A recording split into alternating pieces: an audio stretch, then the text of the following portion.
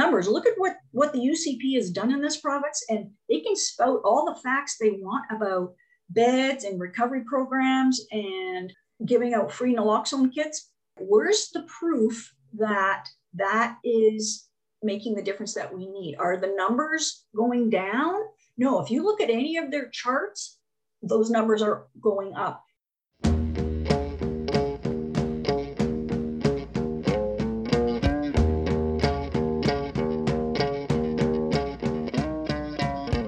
Forgotten Corner podcast would not exist without our listeners. If you enjoy the work we are doing on this show and would like to support further, please consider a donation through our Patreon account, patreon.com/ForgottenCornerPod, or visit our website, ForgottenCornerPod.com.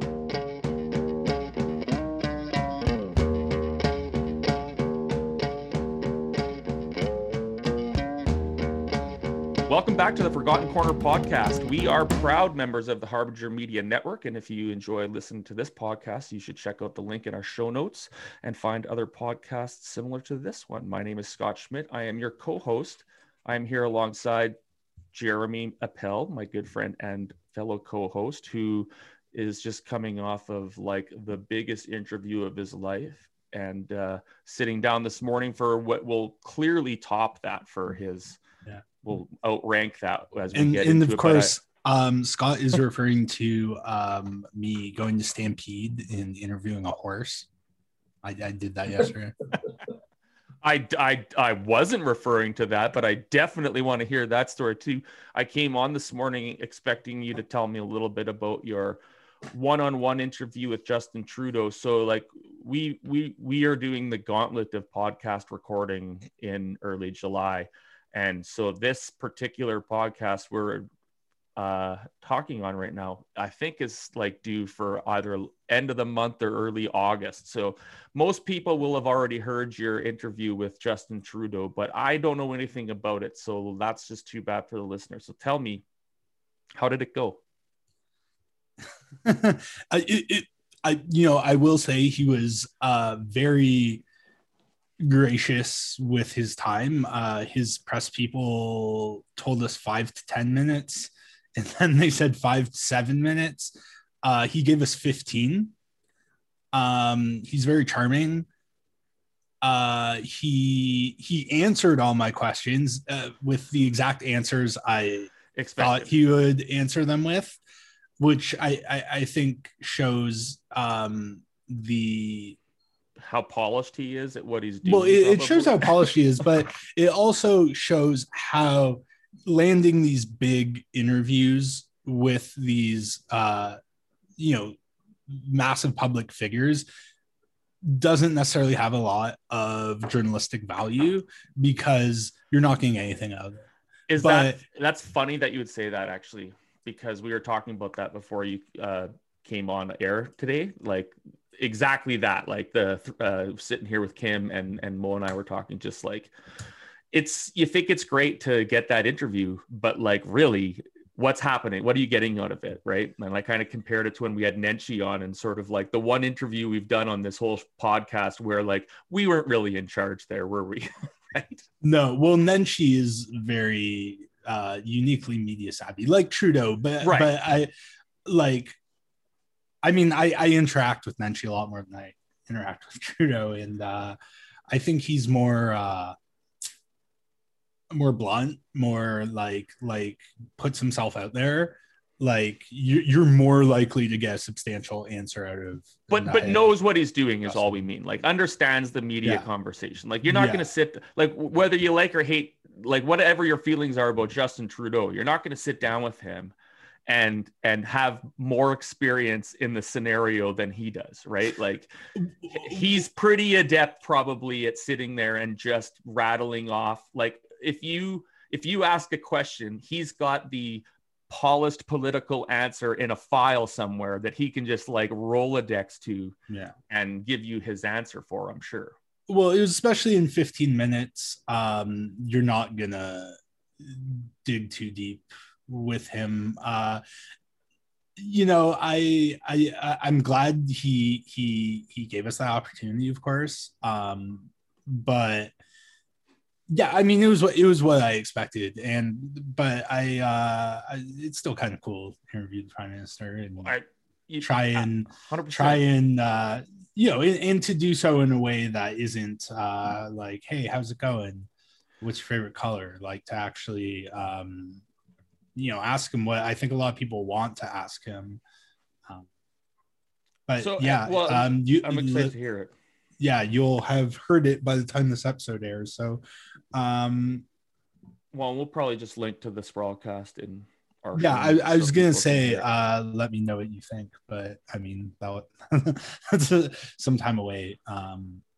Well, I will certainly. I'm excited to hear it anyways, because obviously, like you said, it's something that you want to be able to do. And I mean, like whether my parents he's were not, like, yeah, so proud of me, and right, like whether he's whatever you get out of the interview or not, it's kind of cool that in Canada you actually have some access to the prime minister. Like there is no way an independent journalist in the United States is going to get a sit down with the president one-on-one, right? Like it's never going to happen, right? And so like that accessibility to the Canadian prime minister that's at least somewhat cool. Like you have a chance of pieing the prime minister in the face, right? Like you're not getting within 1,000 yards of the president. So but in anyways, that sense, must have been cool. Enough about me.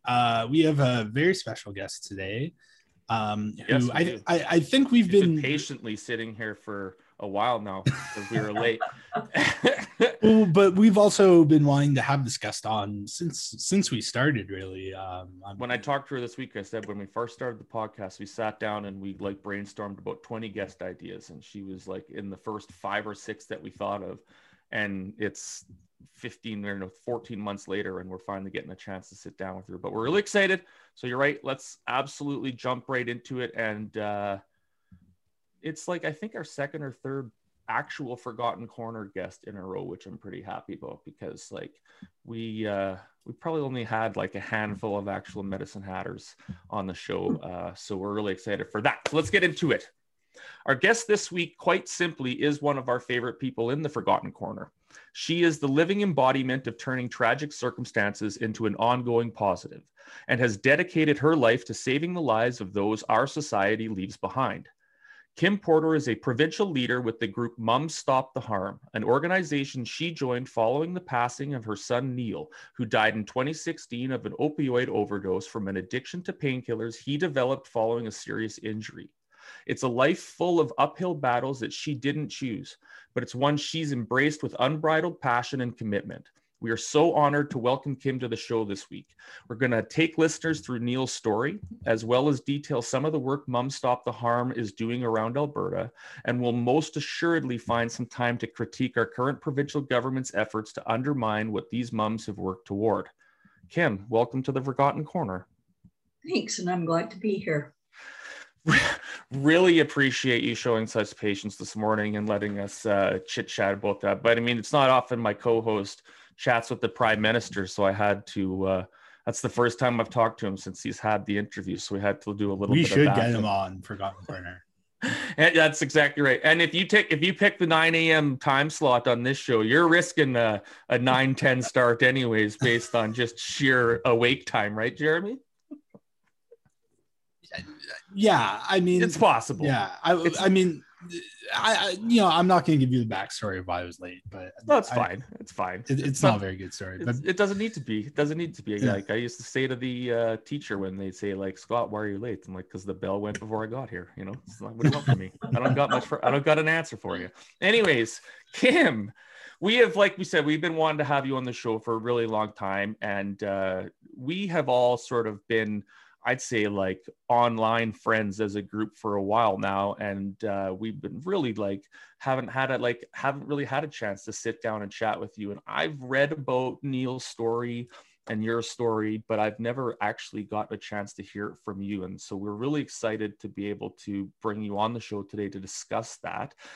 Before we get into Neil, can you just sort of introduce yourself to the listeners and give them a little bit of an idea of who you are specifically?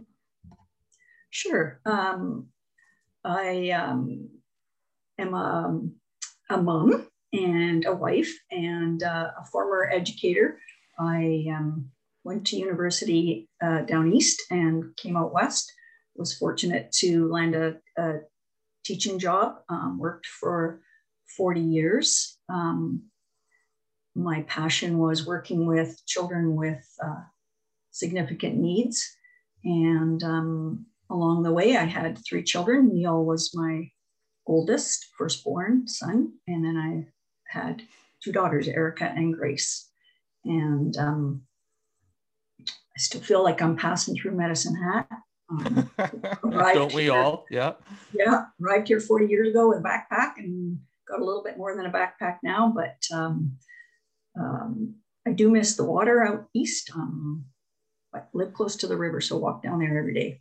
Now, when you say out east, do you mean the Maritimes, not Ontario? Like, yeah, I grew up in Ontario and then moved to Quebec, but I went to university in New Brunswick. Okay. Now, aren't you heading out that way sometime in the near future? Yeah, like in about a week and a half, I'm heading to Nova Scotia to visit my sister, and then we're heading to New Brunswick to visit my brother. So you'll have already taken this trip by the time the episode comes out, but I think I remember talking to you. I'm going about 6 hours east, and you took that just a little bit of a step further. I'm a bit jealous. You get to go all the way out to the ocean. So we've kind of talked about Medicine Hat as being that city that just sort of like sucks you in, especially like for people, you're not, like you said, you're from the east and you love the ocean and things like that. Can you pinpoint what it is about the Hat that kind of sucked you in when you got here? Well, definitely my career. I always wanted to be a teacher when I was 5 years old, and came here and got offered a teaching job. And so I stayed. Just never looked back. Yeah. Yeah, my career was really good to me, and that's why I'm still here. Which school did you teach at? I remember it was Catholic, but right. I worked in the Catholic system. I taught in a number of schools. Started at St. Michael's, then Mother Teresa, St. Patrick's, Notre Dame, and then I moved into central office and I worked. I was the director of early childhood services there for a number of years before I retired. And so you are Catholic. Yes, I was born and raised a Catholic. Like, and are you still practicing?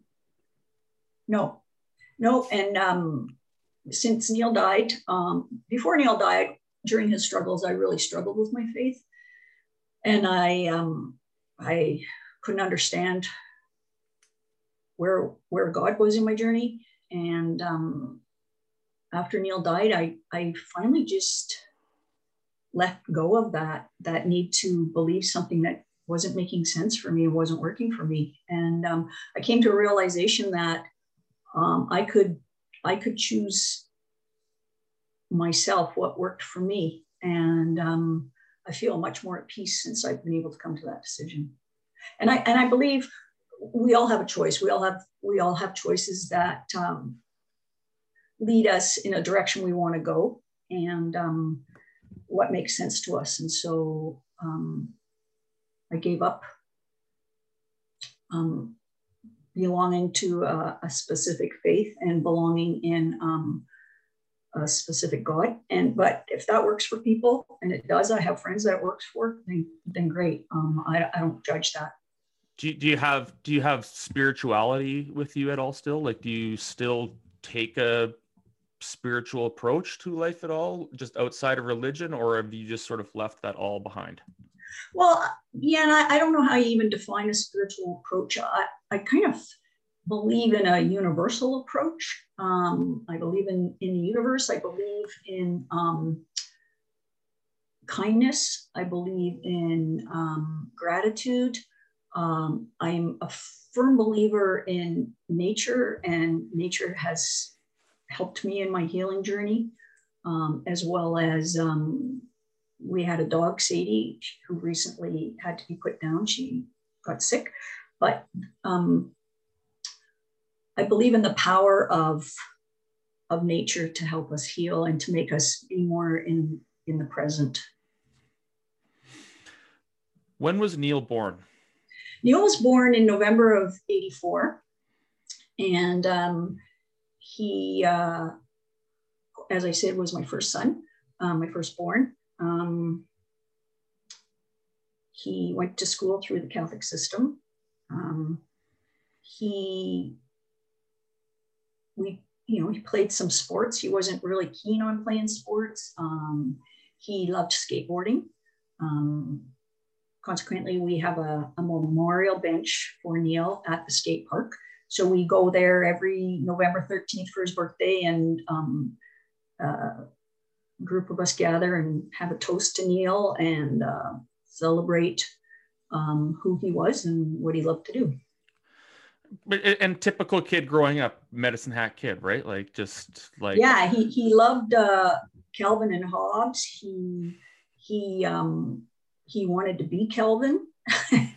Loved graphic novels. He loved Comic Cons. He loved Batman. He loved superheroes. Just your typical kid. Lots of friends. He was a real, on the surface, a pretty easygoing, likable guy. Had oodles of friends. Lots of buddies. And what were he was already started into a career, was he not, when he had his accident? Well, what had happened was he was studying to be a paramedic. Right. College. And there's parts of the story that I don't know, and I don't know that I'll ever know or that I ever want to know, but he got through the first year, so he was certified as an EMT. He wasn't allowed to go back for a second year. I believe he got kicked out of the program, and I think it might have something to do with stealing some drugs out of, I don't know where, if he was doing a practicum at the hospital. So I don't know that story. So that was all post-accident then? Because no, that was that was post-accident actually. He and his buddies had, like kids do at the age of about 15, 16, some kids sooner, start experimenting with things. Sure. And so they were into experimenting things. He did break his neck in a trampoline accident. And so what year was the trampoline accident? I don't know for sure. Oh, okay. But he was like sort of a teenager, early 20s? Do you remember that? A teenager. I think he had just finished high school. It was before he started college. So he was in a cervical collar. He was seeing a doctor in Calgary, a couple of doctors here in Medicine Hat. But that was his introduction to opioids, correct? You know what, Scott? We don't know. I don't know. I do know. But it is. I'm telling tales out of school. He was working for Boylan's in the drug bug, and his first overdose involved, he was taking some methadone out of some of the prescriptions, and he took a certain amount, and he thought he had it figured out, that he could see what it felt like to try methadone, and he ended up overdosing, and that was his first overdose, and that was at about the age of 19. And that's when we started to realize that this was pretty serious. And prior to his first overdose, did you know that he was a person who uses drugs? No. So what was your reaction to that? So your first, it was the overdose. That's how you found out, his first overdose. Yeah, I knew it was experimenting, but not to that degree. No. And that was, I wish I could say that was a huge eye opener, but it wasn't as eye opening as I wish it was, because Neil wasn't very forthcoming in what was going on in his life. And most people that start to struggle or are struggling with their substance use keep it hidden. There's so much stigma associated with that. And so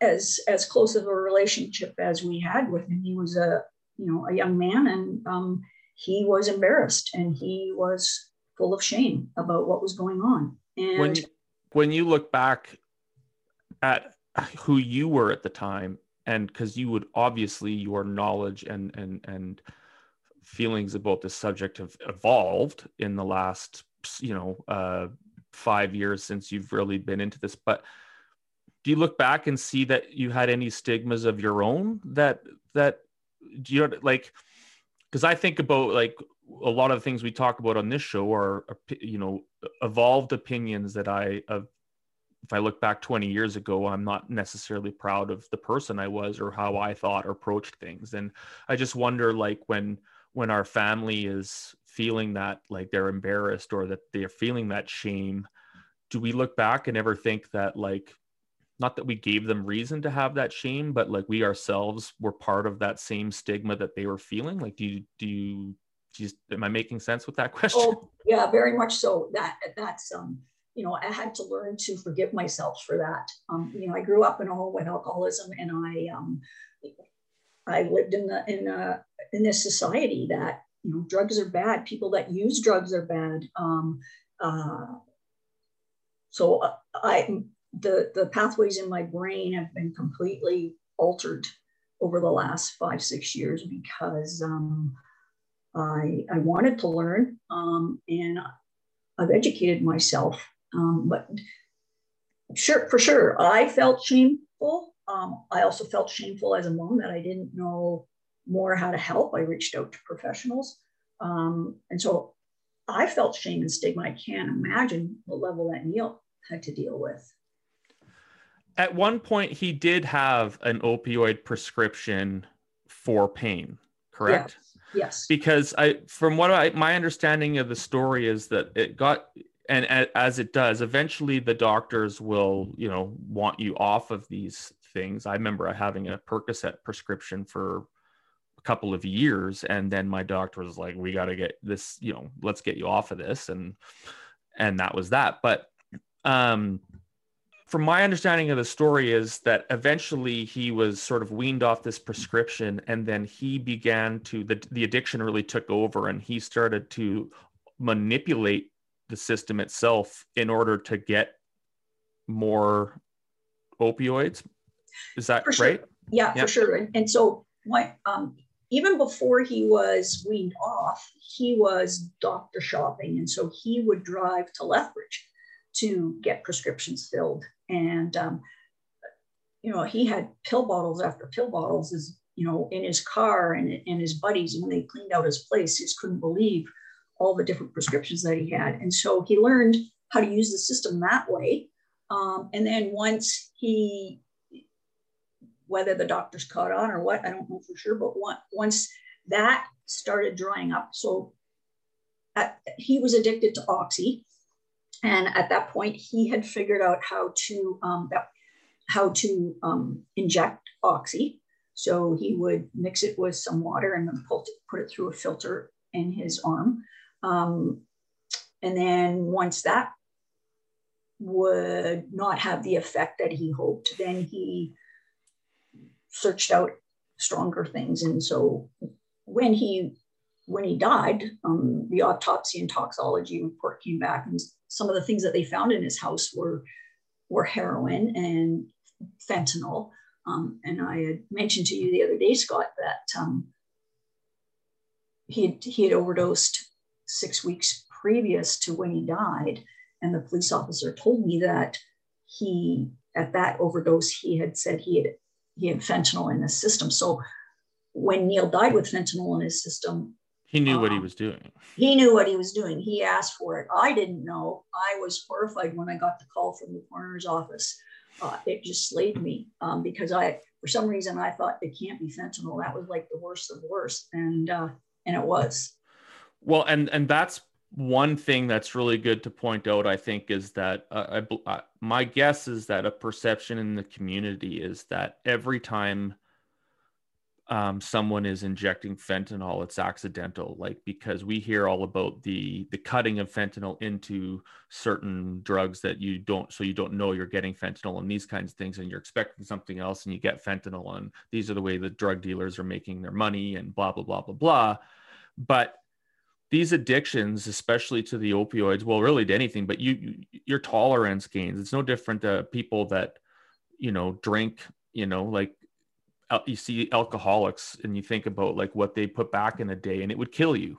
Mm-hmm. And it's actually keeps them from going into withdrawals. If you've ever seen a true alcoholic who needs a beer, like they shake, right? Like it's a need. Whereas you and I, like this, it's the opposite. It's the same thing with any drug. So opioids, the addiction, you need more and more and more and more and more. And when we were talking the other day, I had seen, maybe it was a intervention show or something like that. It was somebody it was talking to people in Edmonton anyway. And one of the people that they were interviewing was like taking 11, 12 tablets of fentanyl a day. And that was what their tolerance was. Like they needed that in order to get through the day. And so the level, the amounts and so that's what I guess the fact that Neil knew he was taking fentanyl, like that's how bad the addiction gets, is it gets to a place where there's nothing else that can feed it other than these extremely strong, dangerous drugs that you're playing with death every single time you try them. And people think that people are using the drugs to get high. They're not. They're using the drug to feel somewhat normal and to numb whatever pain they're dealing with, whether it's a physical pain or emotional pain. Well, this and that's like part of understanding how all of these things work is getting that. Like drugs are like we medicate ourselves first and foremost. Yes, we, as a recreation, a lot of us who have privileged lives where everything kind of goes well, we have the luxury of sort of recreationally, like going to getting drunk with our buddies or smoking a joint with our buddies or whatever, right? And but it gets to if you like, again, anyone that's ever known an alcoholic, and I keep using that because I feel like it's at least socially known enough that we all know somebody that we've seen go through alcoholism. Mm-hmm.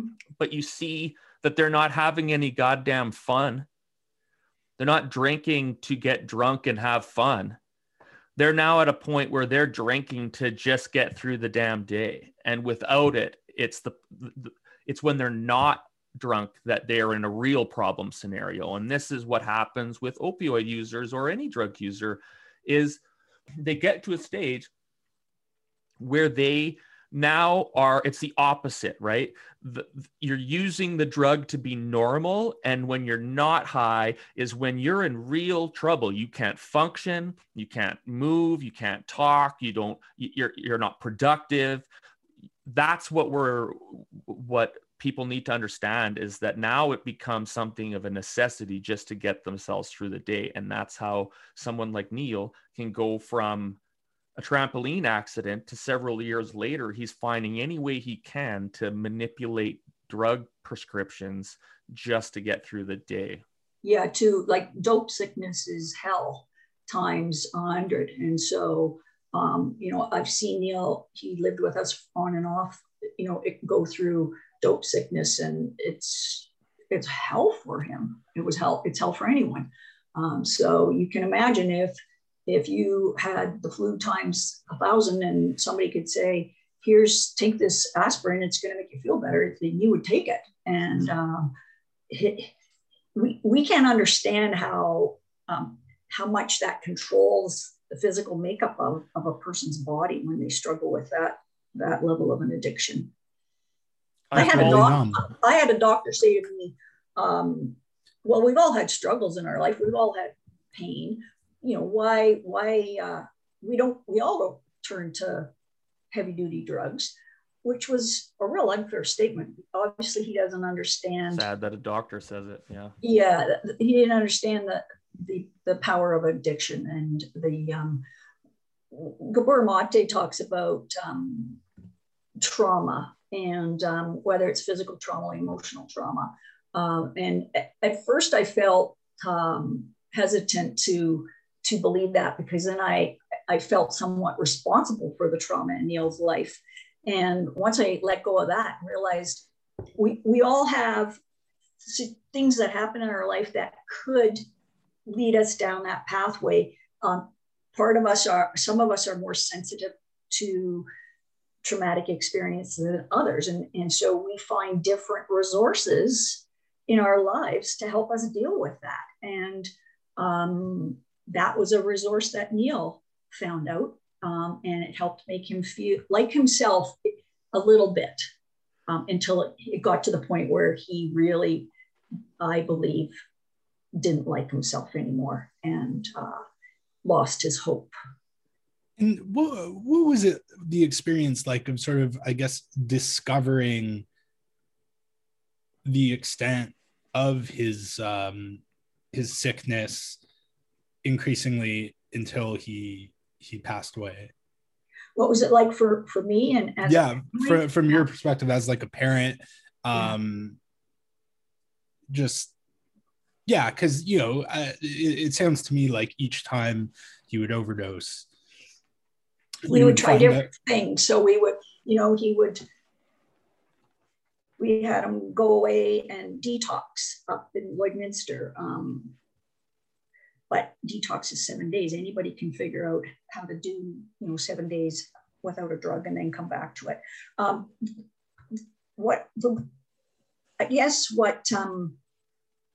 He borrowed my phone one time, and he was sleeping at our house, and I put my hand in his pant pocket on the floor, pulled the phone out, and he had a needle in his pocket. So that's when I realized this is at that level. And I told him he had to leave because I had an 8-year-old daughter in the house. And I also felt like I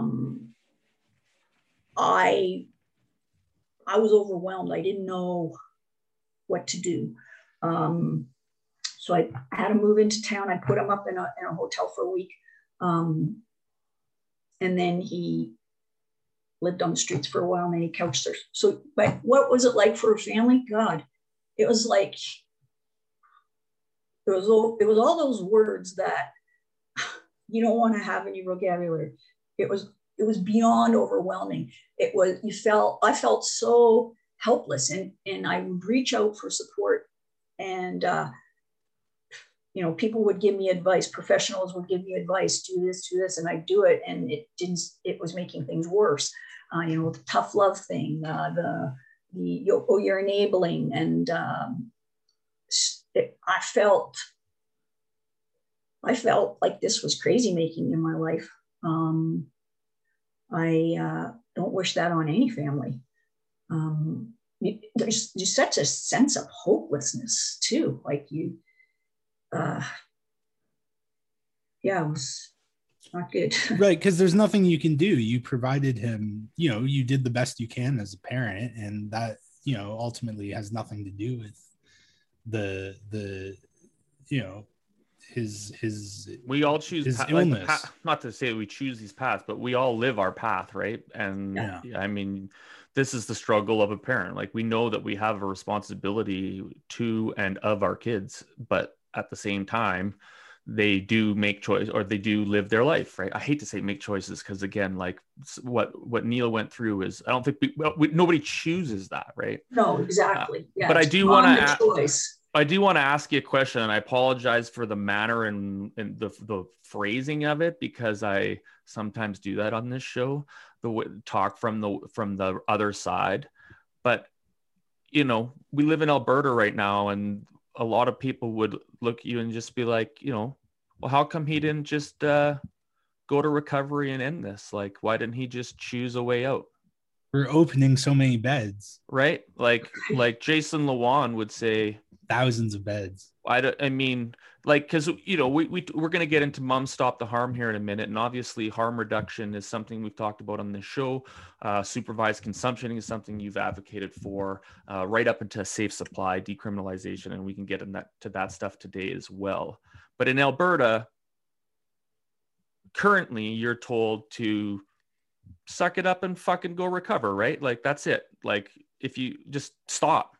Like, we gave you a recovery bed. What else do you want? So if you're answering Jason Lewan when he says to you, well, how come Neil didn't just go and recover from this? What's your answer? Well, first of all, screw off. I have met with Jason Lewan. We've had these conversations.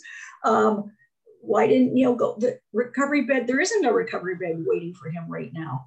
I have friends now that back then, when Neil was struggling, there were less recovery beds than there supposedly are now, but there's wait lists, and those wait lists are still 3 months long. If you say as a human being, I'm ready to go into recovery, you need to have that bed available right now. Your body cannot wait 3 months, and there's a real good chance you're going to come across you're still going to use your drug to try to make some sense out of your life, and you're probably going to end up getting something that you didn't expect, an overdose. So plus a person have to be ready to approach recovery. Most people that go into recovery don't just do it once. They need to go through recovery is like 7 to 11 times. So recovery isn't the be all end all. Plus our province right now is really pushing abstinence only recovery. And that in itself isn't effective for everybody. People can I think recovery needs to be up to the individual and how that individual feels he wants his life to be, and not prescribed what our Associate Minister of Addiction and Mental Health or our Premier thinks it should be, because they have no idea. Who is the Associate Minister now? Because there's a cabinet shuffle. I think Luan got shuffled out. Well, we actually, she's got some thoughts on that. I think she was saying, right? Yeah. So Jason Luan got a promotion. He's no longer an associate minister. He's now a minister. So he did his job of doing what he was told to do. And so he got promoted for it. So now we have a new associate minister named Mike Ellis, and he is a former police officer. Yeah. So if that is his specific training on how to be associate minister of addiction and mental health, how many people he arrested that were struggling with substance use or using in public because they probably didn't have a supervised consumption site to use, then we're in big trouble. I mean, the likelihood is he's going to be a product of his environment, right? And his environment was the letter of the law and arresting these people. That's how he handled it. You're breaking the law. Right. Yeah. Yeah. That's not surprising. That's how the UCP has approached this kind of, I mean, they've never really tried to separate crime and drug addiction. Like they don't try to, they don't try to hide the fact that, they're pretty sure that if you're addicted to drugs and getting the legal street drugs, you're a criminal too. Like you're breaking the law. They allow that opinion to exist. Like, why are we allowing these supervised consumption sites where people can go and break the law? And they allow that opinion. Yeah, that's a legitimate opinion. Why should we create this place where people can go and do illicit drugs? Like this is the mindset they have. So Mike Ellis being the new associate minister doesn't shock me at all. Maybe this is a really good time for us to just chat a little bit about Mom Stop the Harm, because I really do want to make sure we explain what this group is. From my understanding, started about 2015 with 3 moms that you now know pretty well. Who were they, Calgary or Edmonton, or both maybe, that lost sons or daughters to addiction? And said enough of this, right? So the 2 of them were from Edmonton, and one was a mom on Pender Island and out in BC, and they sort of connected through news articles, and all 3 lost their sons to drug harms, and they are real passionate go-getter type of women, and we're not going to tolerate sitting back and watching our loved ones dying when there was supports and policies that could be put in place to save lives. And so they started the group Mom Stop the Harm. I believe we have over 2,000 family members across Canada. It's not just for moms. However, it started with moms. So after Neil died, I was Googling support groups. I think grief from losing a child to such a stigmatized reason why he died is a different type of grief. And so I found the supports in medicine weren't working. So I reached out to Mom Stop the Harm. So we sort of, that group has two sides. One side is a supporting side for people that are struggling, and the other side is the advocacy side. And so I initially was able to speak with family members that spoke the same language as a grieving mom. And I didn't feel like I had to explain things. I didn't have to, nobody was rolling their eyes or avoiding me because of how my son had died. So I felt like the stigma that he felt during his addiction, you had to feel that after his death. Like when people found out talking to you that your son died of an overdose, did you feel that look from them? Like that look of, well, yeah, for sure. And people even blamed me for his death and said I should have known better. I should have been a better mom. I should have sent him away to recovery, which you did. Which I did, yes. And I felt that it was huge. That must be a struggle of just it's very complicated grief, and it's like nobody has it's different. If your loved one dies of cancer, you get treated differently. Just like somebody with a mental illness, it's because people can't see it, that's stigmatized. And Neil struggled with some mental illness issues too. Of course he did, depression and anxiety. Anyway, so with Mom Stop the Harm, we have an advocacy side, and it's nationwide. So we have chapters in every province, and people get involved at whatever level they want to get involved, and do advocacy at whatever comfort level they have. Nobody is pushed into doing anything they don't want to do. Although I must say, you would think after 5 years of doing this that it gets easier. I don't think it doesn't necessarily get easier. It's easier talking to you guys and people that I know support the journey, and don't question what I'm doing. But it's still incredibly emotional. So anytime you do an interview or talk to a journalist, or I've done some documentaries, I can't say it takes a part of you away, but you have to be really careful with your energy afterwards, because it can be quite exhausting, and it involves a lot of self-care. You still have a family that includes 2 children who are still with you. Do you have trouble sometimes making that balance? Like, I know you have such a dedication to honoring Neil and making sure that his death isn't in vain, and that something positive comes from this, the kind of grief moms like you have felt. Do you have trouble sometimes, or is there ever a struggle just making sure you're balanced and staying, keeping your focus on you and your family that's, still has lives to live? Yeah, so much so that I left my career that I loved after Neil died. I had over 100 staff that I oversaw, and I didn't have the compassion, I didn't have the patience or the empathy for the staff and their issues and their needs, and I didn't have the concentration anymore.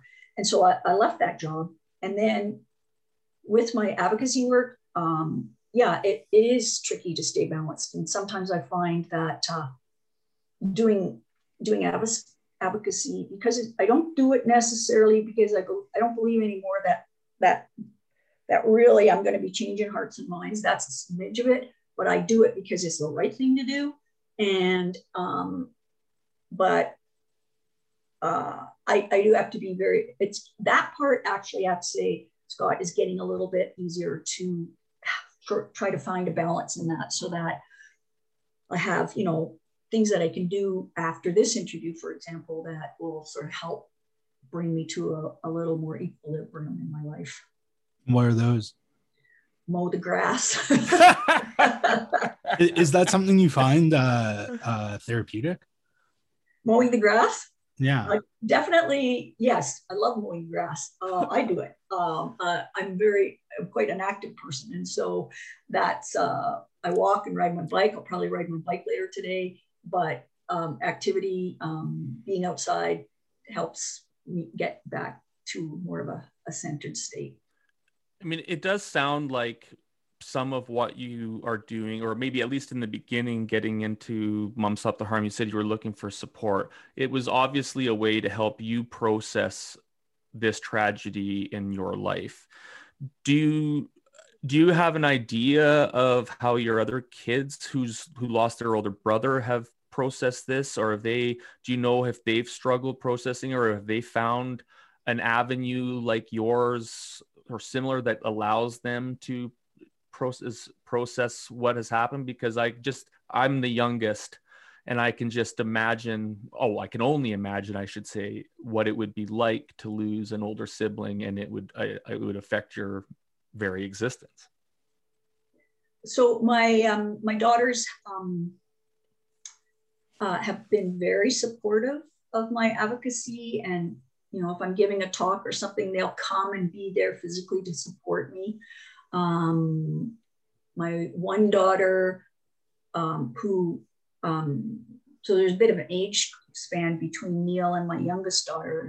Was about a 14-year difference, but between Erica and Neil, there was only a couple of years. So they had a different relationship than Neil and Grace did. And so it was quite hard on Erica. She's, met with counselors. We talked very openly about Neil and his journey. Matter of fact, when I told her I was doing this, she said, I don't even know what I'd say about Neil. And I said, sometimes I don't even know either. I just hope afterwards, when I listen to it, that I have been truthful and honored who he was, and honor her and their relationship too. So she definitely struggled. My daughters are somewhat more reserved than their mother is, and so they're 100% behind what I do and give me feedback. But it's not in their nature to be in the limelight over it. Not like I do. Yeah. Do you look over the last 5 years that you've been doing this? How do you see the progression of what you've been trying to do? Because in a lot of ways, I think we're seeing society unwrap some of the stigma, and maybe more people are approaching this from a compassionate side. But at the same time, our government's doing everything they can, it seems, to go backwards. So from where you started to 2021, how do you sort of look at the evolution, and do you see it as a steady stream of positivity, or is it a lot of ebbs and flows, or are you behind where you want it to be? Provincially, it's behind where I want it to be. I do think that by us speaking about this openly, by the moms and the family members speaking about it openly, that it's people are coming forward, partly though because of the amount of people that are losing loved ones to a tainted drug supply, to bad drug policy. And it feels like we're going backwards in that area in this province. We had supervised consumption sites starting up. We had some... The busiest one in North America in Lethbridge, yes, right? Exactly. Over 600 visits a day. And then that gets shut down by the government basing their decisions on ideology and morality. And how many deaths again on site? How many overdose deaths? None in Zero. the world. Zero. Across the world at any site. Yeah. Do you have any idea? That's literally why they exist, right? Right. You must have an idea how many overdoses were reversed in Lethbridge alone, too. It must be thousands, though. Oh, thousands, yes. Yeah. Yeah. So that's a lot of death. Like, yes. that's a lot of death. Yeah. That you're reversing. Like, it's, do you know what I mean? And Literal so, harm reduction. Anyway. Yeah. So are those people whose lives have been reversed not worthy of having their lives reversed? Because maybe perhaps they're not ready to go into recovery. Does that make them any lesser of a human being? It feels like it. It feels like they're being treated that way. Well, and like you said earlier about sort of that, there's a window, right? You sometimes when you're addicted, you're a substance user, and it's become to the point of an addiction. You have moments where you're like, I need out of this, and that can last a short period of time. It's a short window, and this is sort of the importance of. That's what you say, like, if you're on a wait list when you go to get recovery, there's no fucking way you're going to be interested in recovering by the time you're off that wait list. Like, these windows of opportunity are very small. And so when you have somebody that's willing, you need to be able to jump them into that recovery right now when they're ready, because that readiness is fragile, super, super fragile. And so you want a nurse, an addictions nurse like a Corey Ranger, literally standing beside you when that moment of clarity hits, right? Yeah, and you'd want a Corey Ranger to keep going with you throughout your recovery, because Corey understands. He shows no judgment. He understands the needs of someone that's struggling with their substance use, and that's been a problem for some people, as they've end up perhaps in a situation in a hospital. And this happened to Neil, where he felt ostracized. He felt like he wasn't worthy to be there. So I would expect a person wouldn't want to be sticking around. I'm look at the numbers. Look at what the UCP has done in this province, and they can spout all the facts they want about beds and recovery programs and giving out free naloxone kits. Where's the proof that is making the difference that we need? Are the numbers going down? No, if you look at any of their charts, those numbers are going up. Here in Medicine Hat, from when Neil died to now, we have had the biggest for 100, if you looked at, say, based on 100,000, even though we don't have that many in Medicine Hat, but percentage-wise, we've had the biggest amount of deaths from overdose from 2016 to now. We don't have a supervised consumption site. Well, I mean, we've been sold on the idea that, like, that is due to, like, a bad economy and COVID lockdowns and things like that, right? Like that like, you know, the NDP's policies or something like this, like, led to more mental health issues. And, like, if people just had, like, a minimum wage job to go to for 60 hours a week, they wouldn't have addiction issues and all of these things, right? Where it's like, right. right. But, like, this is kind of how we approach these things. Like this, you know, we had the record number of overdoses last year in Alberta, and 100% of the blame is on the strain, the mental strain of COVID. Like, there's so many things, right? Like, we talked about this a few weeks ago, when we did our odd drugs are more fantastic than we give them credit for episode, and that's what people need to remember, that they do work. But I did it again. I forgot what I was going to say. Jeremy, do you got anything? We can just cut that part that I just said. Yeah, I was wondering, like, how, because I think your story is a remarkable one of, you know, overcoming pain and grief and loss and in channeling it into something positive. And I guess I'm just wondering, how do you do that? Because I think a lot of people wouldn't if they were in It breaks people. your situation. Yeah, exactly. So how do you do it? How do you not get broken down? And just because, especially the fact that you're fighting against something, it seems, right? Well, I think it would be a fallacy to think that we don't get broken down. We do get broken down, but there's a collective of us with different strengths. And so I don't have to do it all. And if I need to step back for a bit, I have to give myself permission to do that. But I have to tell you that maybe it's just who I am. Maybe that's just how I'm built. I did come close to the abyss a couple of years ago, and was concerned with my mental health and whether I wanted to stay on this earth. It wasn't that I didn't want to stay on the earth. I just didn't want to feel the pain that I was feeling.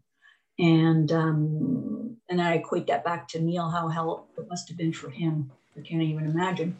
I have a really, really good doctor, and I've quite openly say that I use antidepressants to help me not feel so hopeless and to make my life make a little more sense.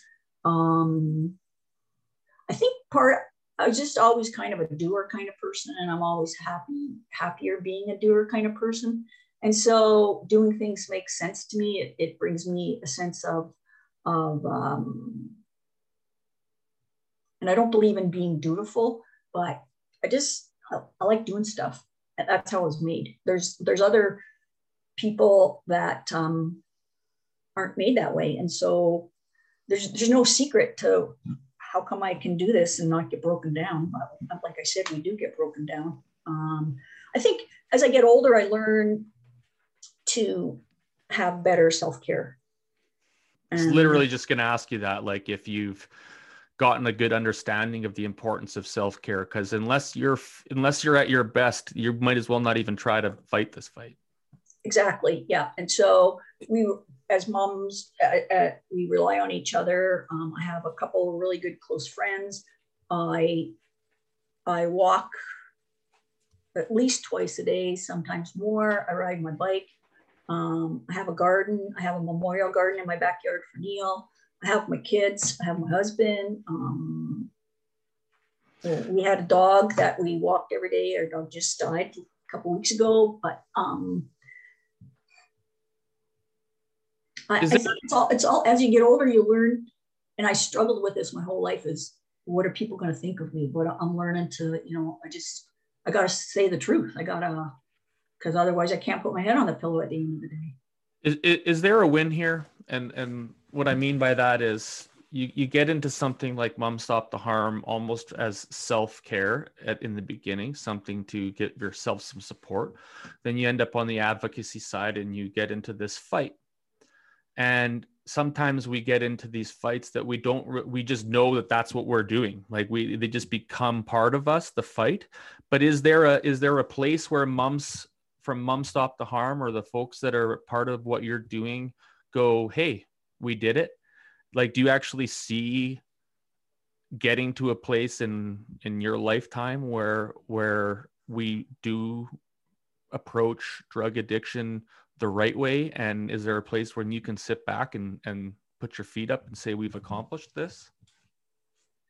That's a good question. I never thought of it like that. I rely a lot on hope that we're slowly turning the boat around.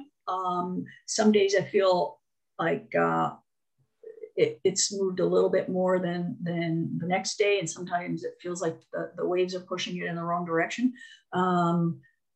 Do I see it in my lifetime? The potential is definitely there.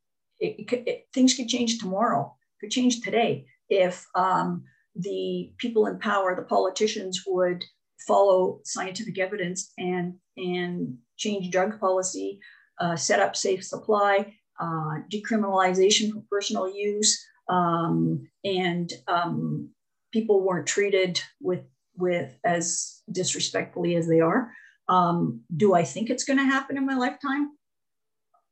I rely on hope for that, but I haven't told you that I'm going to live till like I'm 439. So hopefully, because I got a hell of a lot to learn. So I'm going to be alive for a while. So we've got some time is what you're saying. Yes. Right. All right. We actually, no, we don't have some time. We don't, I had a mom phone me the other day, her son overdosed, and she read my name somewhere, and so she reached out. So we're connecting next week and going to go for coffee. There is no time. The answer, we have the answers. We just need the political will to follow through on it. I mean, someone's died of an overdose while we've been sitting here talking, guaranteed, exactly. Right? Like this is a thing. Like we cannot. Have you? I believe I know the answer to this, but have you been out to like Vancouver and to like East Hastings or anything like that and walked around? I have. I have. Yeah. It's got to be. I don't know if eye-opening is the word, but certainly it has to be an emotional experience. It very much so emotional. It's almost too much for me as a mom who lost a son to view. You just see kids with moms there, don't you? Yeah, and you feel like it's that story where you throw the one turtle back into the water and there's thousands on the beach, and the guy says, well, you're not helping, look at all these other turtles, and you help that one turtle. And that's how you have to approach it. One little person that you help, or you smile at, or you say hello, or you have a conversation with, or you buy a sandwich for, or you give them some money so perhaps they can buy their drugs so that they don't have to sell their body to get their drugs, or they don't have to steal. So but it's definitely overwhelming. Yeah, that's a great great thing to say there is I hate that, well, if I'm not giving them money, they're just gonna spend it on drugs or alcohol. Fucking so? Yeah. I don't know. Like, I mean, what do you spend your money? I mean, whatever. Like, give them 6 minutes of smiles, for crying out loud. Let them, like, good grief, they're gonna find it anyway. Like you said, they're gonna do a more dangerous thing. You can't.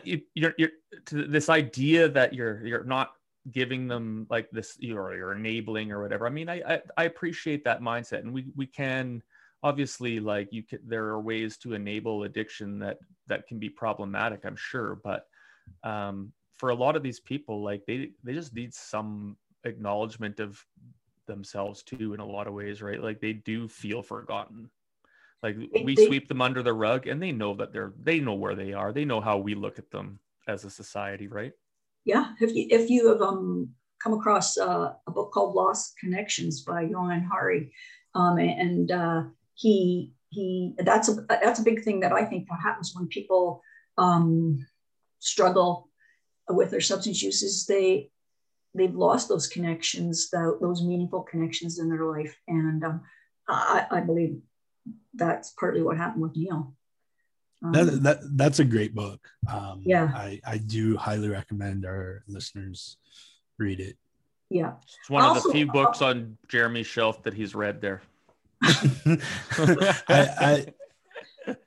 think I have it on my e-reader, but I would also recommend Gabor Mate's In the Realm of Hungry Ghosts for someone who wants to understand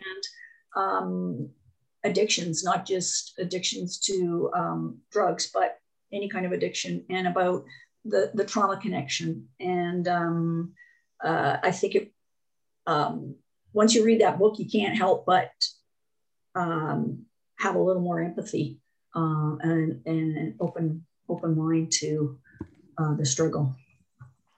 100%. Jeremy, we have to cut off this episode here. Do you have any final questions for our guest today?